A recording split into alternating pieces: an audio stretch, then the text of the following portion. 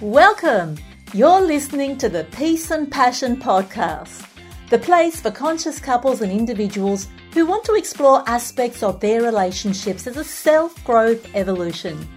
I'm your host, Iman Iskander, and I'm a couples therapist and counselling coach on a mission to shore up your relational life with useful information and tips, as well as inspiration and ideas from the great minds of our guests, so you can skillfully and confidently and mindfully navigate the relationship with yourself and with others and with all of life and its challenges. On with the show. Welcome back. Today I want to talk to you about why we need mindfulness in couples therapy. It just so happens that it's episode 10. Wow, we've made it to 10 episodes. I'm so excited that we're still here. And it's probably a good opportunity for us to review why the episode is called Peace and Passion and what does that have to do with mindfulness. You see, I have a goal, I have a mission, I have a vision. I want to bring more peace into the world and I want to bring more love into the world. And I'm doing that by working with people on their private, personal, intimate relationships and by working on themselves as well. What for? To find more peace, to find more passion, to find more calm, to find more love, to create that in the inner space and to create it between us and to create a ripple effect where we can get more peace and more love in the world. Yeah, it might be a bit ambitious, but I know I'm not the only one working on this. There's oodles of great minds out there working on building more peace and more passion in our lives and in our world, and boy, do we need it right now. With all the stuff that's happening on the international front, wars, pandemics, fighting, escalations, we need a little bit more of a pause, a peaceful time to just regroup. And it's the same with our couples work. It's the same in our intimate relationships. We need to rest, we need to pause, we need to evaluate, we need to regroup and have a look at what's happening between us people. What's happening in our intimate lives and what we're doing in terms of building or destroying love. So let's start with unpacking what mindfulness is, because peace comes from this internal thing that we're calling mindfulness. Mindfulness is really just an ability to become aware, rather than living from the mind, from the brain, from the cognitive functions, rather than thinking our way through things. Mindfulness is the opposite. It's about being here, truly, fully, with all of the senses, and really immersing in whatever experience is going on. It might be a conversation you're having with someone, or it might be doing the dishes, or it might be just sitting in the car driving. It's actually being fully present instead of having your body in one place, like when you're driving, but then your mind's off in a million other directions, thinking of your to-do list, who you're going to meet with, where you're heading to, what time is it, and you don't even know how you got from A to B most of the time. Or at least that's how it is for a lot of people. If that's not you, then good on you. You are present. But for many of us, with the busyness of things, we kind of lose the ability to be immersed in the moment. And that's what mindfulness is all about. You see, it really is just a state of awareness, and it's the way you live your life, being here right now. How do we do that? How do we get to that? Well, you've probably heard of lots of meditation practices that help you to become more mindful in the way you live your life. And by the way, that's the difference between meditation and mindfulness. Meditation is a way to become mindful, because being mindful is just being more aware, being more present, being more here now. That's what mindfulness is. How do we do that? It's not flicking on a button. It's nothing more than just training yourself to be focused on whatever is here now. So it's really just shifting your focus. It's a focus exercise, if you like. It's about bringing your attention to whatever is happening here, now. Now, I know, if you've never done any of this sort of thing, and if you're trying to be mindful and finding it hard, then all of these words about bringing your attention back here can sound a bit scripted, can sound a bit difficult, can sound a bit, I guess, theoretical, because what we're talking about is a felt experience. It is so hard to put it into words. It's hard to explain it because it's a felt experience of being immersed in here, in now, in being present, in attending to whatever is showing up. One useful way of doing this is to give our mind an anchor, a point, a connection, a way to be rooted and grounded in something, and we train the brain to focus on it. And it just so happens that the breath is a lovely point of focus because it's interesting. We can watch it go in and out. We can watch how each breath is different. We can have the long breath and the short breath. We can have a different texture for the breath. Maybe there's even a different emotional tone with the breath. Or perhaps there's even a color with the breath. Or maybe even it's a different temperature. It might be cold as you breathe it in, but once it's gone through the body, it might be warmer as you breathe it out. So I guess there's lots of things to focus on as we're attending to the breath. And so, it sounds simple, just attend to your breath for a certain amount of time. It just so happens that that's the most difficult thing for people to do. And the reason it's so difficult is because we are trained to think. I mean, you think about it. Where in the world do we think? We think at work, we think at school, we think in strategies in how to do things, while we're thinking of the shopping list, while we're thinking of the finances. It's all about thought, and we get applauded for that. We get rewarded for thinking. And hey, by the way, I'm not saying don't think. I'm just saying choose the time to be thinking when you want to be think.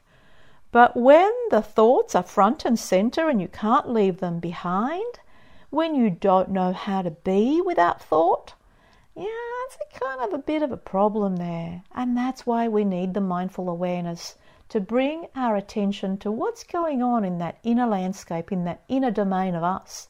You know what Harry did? Let me tell you about Harry. Who's Harry, I hear you asking? Harry is a composite of all of the people I know. He's everybody, and he's actually nobody. He doesn't exist. He's a composite of everybody. Now, he does what we all do. So Harry actually came in quite excited and reported to me that he had been practicing every single day. He had been using an app, practicing a mindful awareness practice, and he was really happy with himself, and naturally I was happy for him too. And so when I asked the question about what was it like, well, he said it was fantastic because finally he could get time to sit on his own and actually just immerse himself in that quiet place, which was lovely, and just attend. I got really excited. I thought, wow, I knew Harry had a problem with anger. Harry was a volatile person. He was never able to stop. He was on the go, go, go. And whenever anyone spoke to him, he would lash out with aggression and anger. He was the most abrasive guy. So I was naturally quite excited. And so when I asked a little bit further about the benefits of this practice for him and what he had worked out, he said, oh, it's an excellent way for me to collect my thoughts. It helps so much because I have the time to really attend and to look at all the planning that needs to be done, and to kind of evaluate how things are going for me. And you know what I realized? Harry was thinking his way through mindfulness. He was being mindful by using the time to think through what was going on for him. And you know what, my dear friends? That's just not what mindfulness is. Mindfulness is about becoming aware of where your thoughts go. Now, did you notice I didn't say stop thinking? Because that's impossible. Our brain is primed for thinking. It's not easy for us to just stop the thinking. So I'm not even going to set that as a goal for you. I'm going to say become aware of where your mind goes and bring it back to a point of focus, the breath. Every time it goes, you just bring it back. But when you're not aware that it's gone and you spend the whole time of your practice thinking through things and you finish and you go, yeah, that was great. It's not really a mindfulness practice then. It's a good start, but there's room for improvement, my friend. And so for Harry, we had to talk about, Harry, the moment of mindfulness is the moment when you notice that your thoughts have gone away from your anchor point, which is your breath. That's when you're doing the practice. So the more you're aware and the more you bring it back to the point of focus, the more you're practicing something good that's going to nourish you from the inside. So it was a moment of insight for Harry because he realized that he had spent his time thinking rather than being. The being place is the noticing. It's just the attending. It's not having anything to do, not having anywhere to go, not having anything to think about. It's just knowing that you're here, immersed in this moment, breathing. That's what the mindfulness practice is. Now, ideally, what we want is when you start to notice where your mind goes, whether it's on your to-do list or the bad relationship or the crying baby or the boyfriend who's said something mean to you or the girlfriend who's just walked out, any of these things, when we notice where our mind goes, we can be more compassionate. Because what often happens is that we're not very nice to ourselves and we judge ourselves and we evaluate ourselves. We're kind of mean to ourselves a lot of the time. And when you notice how you think and how you speak to yourself on the inside, wow, we can bring on that other beautiful inner quality called compassion. And we can attend to ourselves in a different way. We can choose to attend to ourselves in a different way. And that's a byproduct of mindfulness. That's ever so beautiful. We don't even do it to build compassion, but it just happens that way. That's why I think everybody needs to practice mindfulness, because that peace you're looking for, that love you're looking for, it starts with you. When you practice mindfulness, then you naturally grow those qualities inside and you apply them to yourself first. Because when you have them to give yourself, then you can spread them out and give them to everybody else. It all starts with you. Building the capacities inside of you. Giving them to you as a little gift. Why not? Let's turn our attention now to why the practice is so important in relationships and particularly in couples therapy. A lot of what happens in couples therapy and in relationships, I guess, it's kind of dysfunctional patterns between people, things that are not working, things that are not so okay, and we want to change them. But when we're in living, doing mode, we get to be reactive and we don't even notice these patterns. Oh, we might notice them, but we don't know how to break out of them. And so here comes mindfulness, this lovely quality, which is all about immersing yourself in what's here, becoming aware of the pattern, and then slowing things down so you can intentionally choose how you show up. You don't have to go from 0 to 100 in your responses. You see, Harry was angry. He was an angry guy, and he said to me, I go from 0 to 100. I can't stop this anger. That's just the way I am. You'll just have to accept me, he said. Well, not to me, to his partner. But essentially it was just about, I can't change it. That's just how I am. My dad was angry and my mum was angry and I've just learnt anger. And so I'm angry. I don't think it's a great thing, but I don't know how to stop it. And so when we introduced mindful awareness, he became aware of the moments when he was feeling like he was going to explode. And that's important for anger, that you nip it in the bud before it happens. We also noticed the impact it was having on his partner. Sally was not in a good way. She was living with fear because you know what? Angry men make women fearful. Just like angry women might make men fearful. But in this scenario, Sally was scared because he would get really angry. She wasn't used to being around anger. It wasn't in her family. She was a softly spoken person. So what did she do? Oh, she withdrew. She shut down. She didn't want to be around that energy. And that's the impact it was having on his relationship. She was slowly withdrawing. She was slowly living her own separate life. So there was no relationship. They weren't being relational. But with mindful awareness, when you cultivate that inside of you, you get the ability to choose how you respond. It provides you with the ability to slow down and pause and reflect and then choose a response that's more appropriate. If you don't want to be scaring your partner, then you just might want to show up differently, with a bit of calmness, with a bit of tenderness. You might want to say things in a way that invites them to communicate with you. And that's true not just of anger or any of these other things that creep up in between people in relationships. It's true of worry as well. When you're the worrying kind of person and you notice that when you stop and pause to do a mindfulness practice, your thoughts take you to worry land, where you are thinking about things in the future that could happen that are not so good. That's why it's worry. If they were good things, you'd get excited. But when you think about things that could happen in the future, mind you, they're not happening, but you're saying they could happen, then you can get caught up in that ruminating pattern of worry about things that haven't happened yet. And you know what happens to relationships then? Well, there's a pattern. You notice the impact of the predicting the worst possible outcomes. And you notice that there's rumination, that you're caught in your own train of thoughts.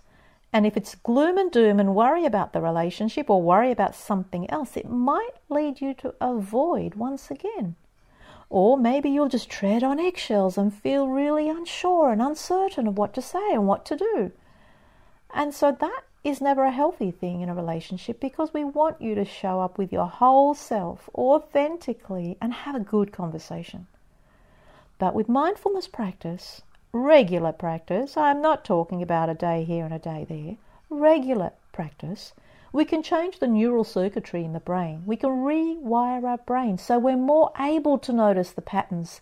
We're more able to notice where the thoughts go, and we can make decisions from that. It's just about the awareness piece. It's not about getting somewhere or being someone. It's just about being right here, noticing what's going on. And when you notice where your mind goes, you can actually make a choice to take it somewhere else if you want. Or you can just choose not to engage with those thoughts. Let them go. Know your pattern and say, hey, that's not me. That's not useful. And let them go. You don't need those thoughts. So it's not about engaging with them. It's letting them be, letting them go. That's how you become mindful. But before I finish this little podcast today, it wouldn't be right for me not to talk to you about the biggest benefit of mindfulness.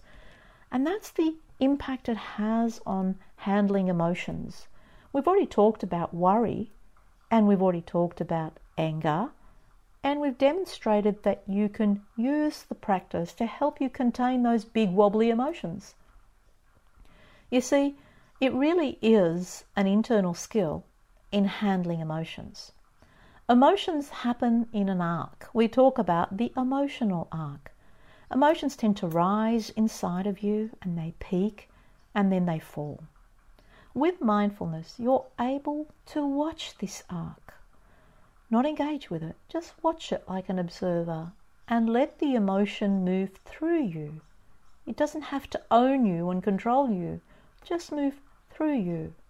And that is something that's beautiful if you can build those skills inside of you. And I know you can, using a mindfulness practice.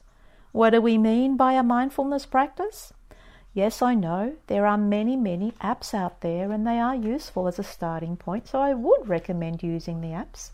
If you want some help about finding the right app, you can look on my website, or you could even send me a DM or a message.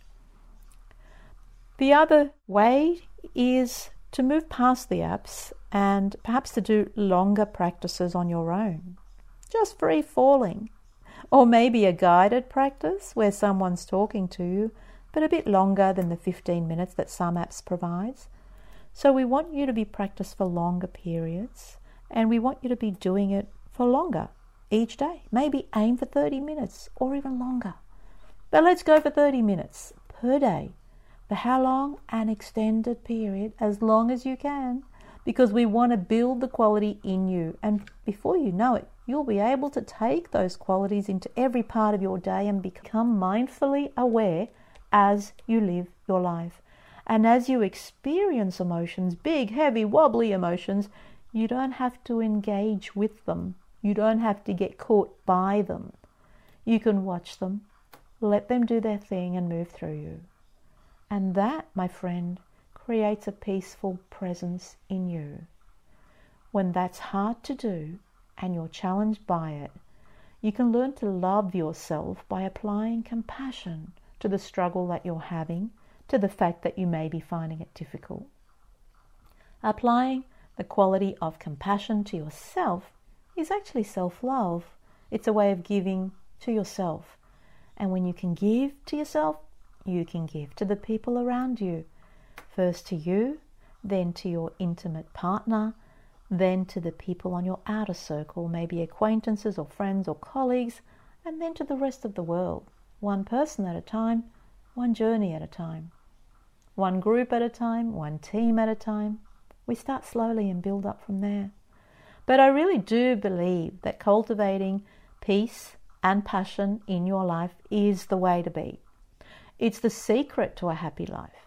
Cultivating more peace and passion, first internally, and then through your intimate relationship, and then on to other relationships as well in your life.